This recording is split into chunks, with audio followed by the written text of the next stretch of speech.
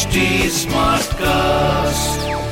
You're listening to a Hindustan Times production brought to you by HT Smartcast.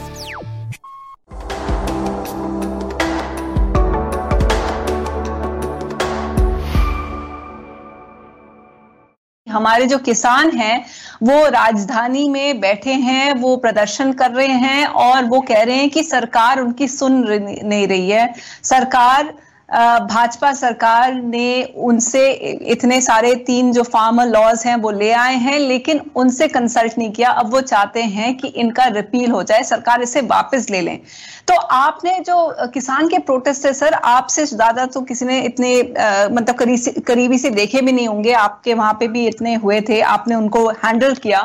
तो आप इस handling में क्या मतलब एडवाइस देना चाहेंगे? आप किस तरीके से देख रहे हैं जो दिल्ली में, राजधानी में जो हो रहा है, उसको किस नजरिए से देख रहे हैं? देखिए, मैं 2 चीजें प्रमुख रूप से कहना चाहता हूं। नंबर 1, लोकतंत्र में संवाद और चर्चा यही समस्याओं के समाधान का एकमात्र उपाय है। लोकतंत्र में हिंसा को कोई स्थान नहीं होता। सरकार चर्चा करने के लिए तैयार है, बातचीत करने के लिए तैयार है, और इसलिए हमारे किसान भाई जो वहां बैठे हुए हैं सिंधु बॉर्डर पे, दिल्ली के आसपास, उनको चर्चा नहीं छोड़नी चाहिए, कोई लचीला रुख अपनाना चाहिए। दूसरा चीज मैं ये कहना चाहूंगा कि दिल्ली में बैठे हुए किसान भाइयों को शिकायत हो सकती है, संदेह हो सकता है, भ्रम हो सकता है, लेकिन करोड़ों करोड़ किसान कानूनों को किसान के हक में मानते हैं। और मैं जो समझता हूं मध्य प्रदेश में जो किसान समझ रहे हैं, देखिए, एपीएमसी मॉडल एक्ट बने, ये वकालत केवल हमने नहीं की। हमारे पहले शरद पवार जी से लेके, मनमोहन सिंह जी से लेके, सोनिया गांधी जी ने तो अपने मैनिफेस्टो में, इलेक्शन मैनिफेस्टो में लिखा हुआ था ये। मैं उस बहस में भी नहीं जा रहा, लेकिन इन कृषि कानूनों में क्या है? पहली चीज ये कि किसान को मंडी के अलावा अगर और एक विकल्प बेचने का फसल मिल जाए तो इसमें बुराई क्या है? मंडी में कई तरह की समस्याओं का सामना करना पड़ता है उसको, और इसलिए एक प्रतिस्पर्धा अगर खड़ी हो जाए कि किसान चाहे तो मंडी में बेचे, और किसान को अगर मंडी से बेहतर विकल्प कोई दूसरा मिलता है, उसके घर पे अगर कोई आके उसको ठीक दाम दे रहा है, तो मंडी में जाने के लिए क्यों बाध्य किया जाए? अगर कोई फूड प्रोसेसर सीधा खरीद रहा है तो बिचौलिया बीच में क्यों आए? कोई अगर एक्सपोर्टर उसे खरीदना चाहता खेत में, तो किसी को क्या आपत्ति हो सकती है? भाई, प्रतिस्पर्धा होने दीजिए ना। मंडी अपनी व्यवस्था अच्छी करे, वहां अच्छी व्यवस्था रहेगी तो वहां जाएगा, और अगर कोई व्यापारी अच्छी व्यवस्था बाहर कर रहा है तो बाहर खरीदने दो। इसमें किसी को क्या आपत्ति हो सकती है? मुझे नहीं लगता किसी किसान को इसमें कोई ऐतराज है। दूसरी चीज कॉन्ट्रैक्ट फार्मिंग की कही जाती है। कॉन्ट्रैक्ट फार्मिंग के लिए जो प्रावधान है वो यही तो है ना, कि बोते समय अगर कोई कंपनी या कोई व्यापारी किसान से तय कर ले कि मैं 5,000 रुपया कुंटल तुम्हारा सोयाबीन खरीदूंगा, 4,000 रुपया कुंटल खरीदूंगा, और किसान को लगता है कि ये रेट उसके लिए मुनासिब है, ठीक है, और बोते समय उसको पता चल जाता है कि मुझको ये रेट मिलेंगे, किसी को क्या आपत्ति हो सकती है? ये उसकी मर्जी है। और ये भी इसमें प्रावधान है कि अगर रेट बहुत घट गए तो व्यापारियों को इस रेट पर खरीदनी पड़ेगा, लेकिन ज्यादा बढ़ गए तो उसमें से समझौते से बाहर निकलने का अधिकार भी उसके पास है। इसमें कहां कौन सी चीज किसान विरोधी है? और नंबर 3, अभी स्टॉक लिमिट होती थी कि व्यापारी इतना प्याज खरीद पाएगा, इतना आलू खरीद पाएगा, इससे ज्यादा कोई धनिया नहीं खरीद पाएगा, और इसके कारण भी रेट गिरते थे कि इससे ज्यादा खरीद नहीं सकता। अगर ये स्टॉक लिमिट हटा दी तो रेट और बढ़ेंगे। इसमें किसी को क्या आपत्ति हो सकती है? और इसलिए मैं कहता हूं कि ये किसानों के पक्ष में है, किसानों के हित में है, और इसी के कारण प्रतिस्पर्धी और ठीक रेट मिलेंगे किसान को। और आप जो कह रहे हैं, कई जानकार भी हैं वो ये कह रहे हैं शिवराज जी, लेकिन किसान का ये कहना है कि जो आप संवाद की बात कर रहे हैं, बातचीत की बात कह रहे हैं, वो कह रहे हैं जब ये कानून बनाए जा रहे थे उस वक्त सरकार ने उनसे कंसल्टेशन जो होनी चाहिए थी वो नहीं हुई थी, और इस वजह से अब प्रॉब्लम हो रही है। अब उनका ये भी कहना है कि आप कह रहे थे कि कैसे शरद पवार, सोनिया गांधी, लेकिन उनका ये कहना है हमें तो राजनीति से कुछ लेना देना नहीं है, हमें किसी पॉलिटिशियन को ये पॉलिटिकल प्लेटफॉर्म ही नहीं है। वो कह रहे हमारे से बातचीत पहले क्यों नहीं हुई, और इस वजह से इसमें एमएसपी नहीं है, वो ये बात नहीं समझ रहे हैं। तो इसका आप क्या कहेंगे? उनका ये कहना है कि सरकार ने कंसल्टेशन नहीं की है। एक तो मैं ये कहना चाहूंगा कि मॉडल एपीएमसी एक्ट की बात एक नहीं कई वर्षों से हो रही थी, और जिसमें यह भी शामिल था कि मंडी के बाहर विकल्प होने चाहिए। मैं मध्य प्रदेश के बारे में कह सकता हूं कि व्यापक पैमाने पर कई बार ये चर्चा हुई और किसान इसके पक्ष में थे कि हाँ, मंडी के अलावा भी खरीदने का विकल्प होना चाहिए। एक बात मैं स्पष्ट कर दूं कि एमएसपी खत्म नहीं होगी, नहीं होगी, नहीं होगी। कई बार सरकार कह चुकी है, भारतीय जनता पार्टी भी इसके लिए प्रतिबद्ध है। अभी भी हम खरीद कर रहे हैं, धान की रिकॉर्ड खरीदी हो रही है मध्य प्रदेश में, लगातार हमने खरीदी जारी रखी है। मैं इसको राजनीति में नहीं ले जाना चाहता, नहीं तो यूपीए की समय की खरीदी देख लीजिए, आज की खरीदी देख लीजिए, कई गुना ज्यादा खरीदी हमने। तो एमएसपी किसी भी कीमत पर खत्म नहीं होगा। और तीसरी चीज ये है कि अगर कोई आशंका है तो चर्चा करो ना भाई, लोकतंत्र में तो चर्चा से, बहस से आप अपने तर्क रखिए, हम अपने तर्क रखें, उसी में से तो रास्ता निकलेगा। और मैं फिर कह रहा हूं कि करोड़ों किसान इसके पक्ष में हैं।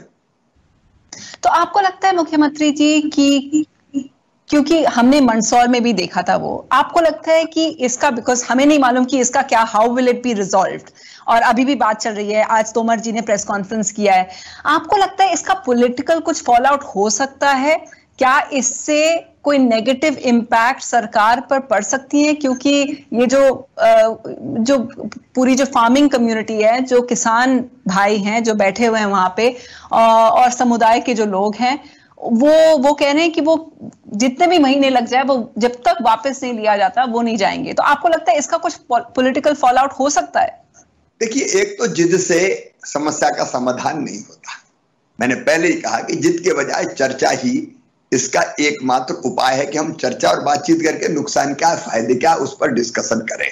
दूसरे, बाकी किसानों को भी तो अपनी बात कहने का हक है, उसके पक्ष में भी बड़ी संख्या में किसान हैं।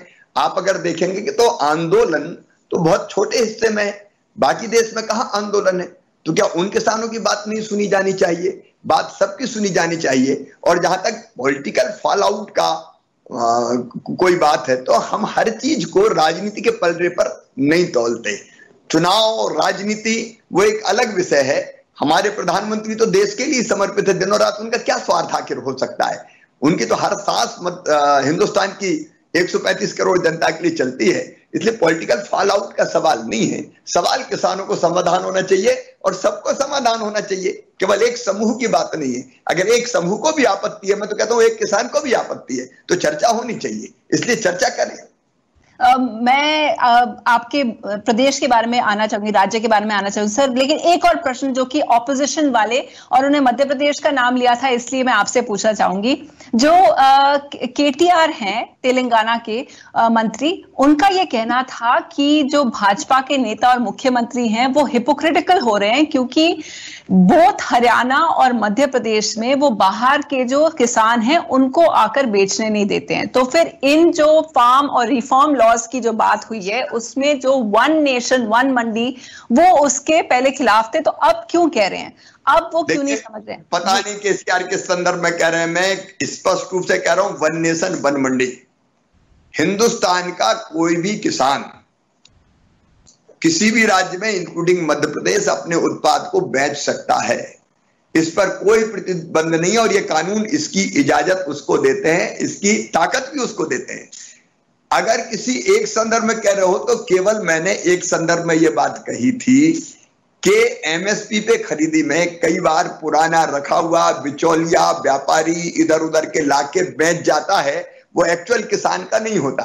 तो उस संदर्भ में मैंने एक निर्देश दिया था मध्य प्रदेश में कि कोई इस तरह से गलत ढंग से गलत अनाज पुराना रखा हुआ कोई व्यापारी ने खरीद कर रख लिया और उसको बेचने की कोई कहीं से कोशिश करता है तो वो नहीं बेच पाएगा, उसके खिलाफ कार्रवाई होनी चाहिए। और इसलिए गलत संदर्भ में किसी ने बात प्रस्तुत की है।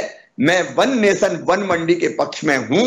हिंदुस्तान के किसी भी किसान को हिंदुस्तान के किसी भी कोने में अपने कृषि उत्पाद को बेचने का अधिकार है, वो मध्य प्रदेश में आए और बेचे, मैं उनका स्वागत करूंगा। मैं तो मध्य प्रदेश की बात नहीं करता, मैं तो एक्सपोर्ट की बात भी करता हूं। हम तो कोशिश करें कि दुनिया के बाजारों में हम छा जाएं। मध्य प्रदेश का सरवती गेहूं और बासमती चावल दुनिया भर में छाए ना, आधे यूरोप में हमारा बासमती चावल जाता है। तो हम तो इसके पक्ष में है कि देश में नहीं दुनिया भर में हम भेजें।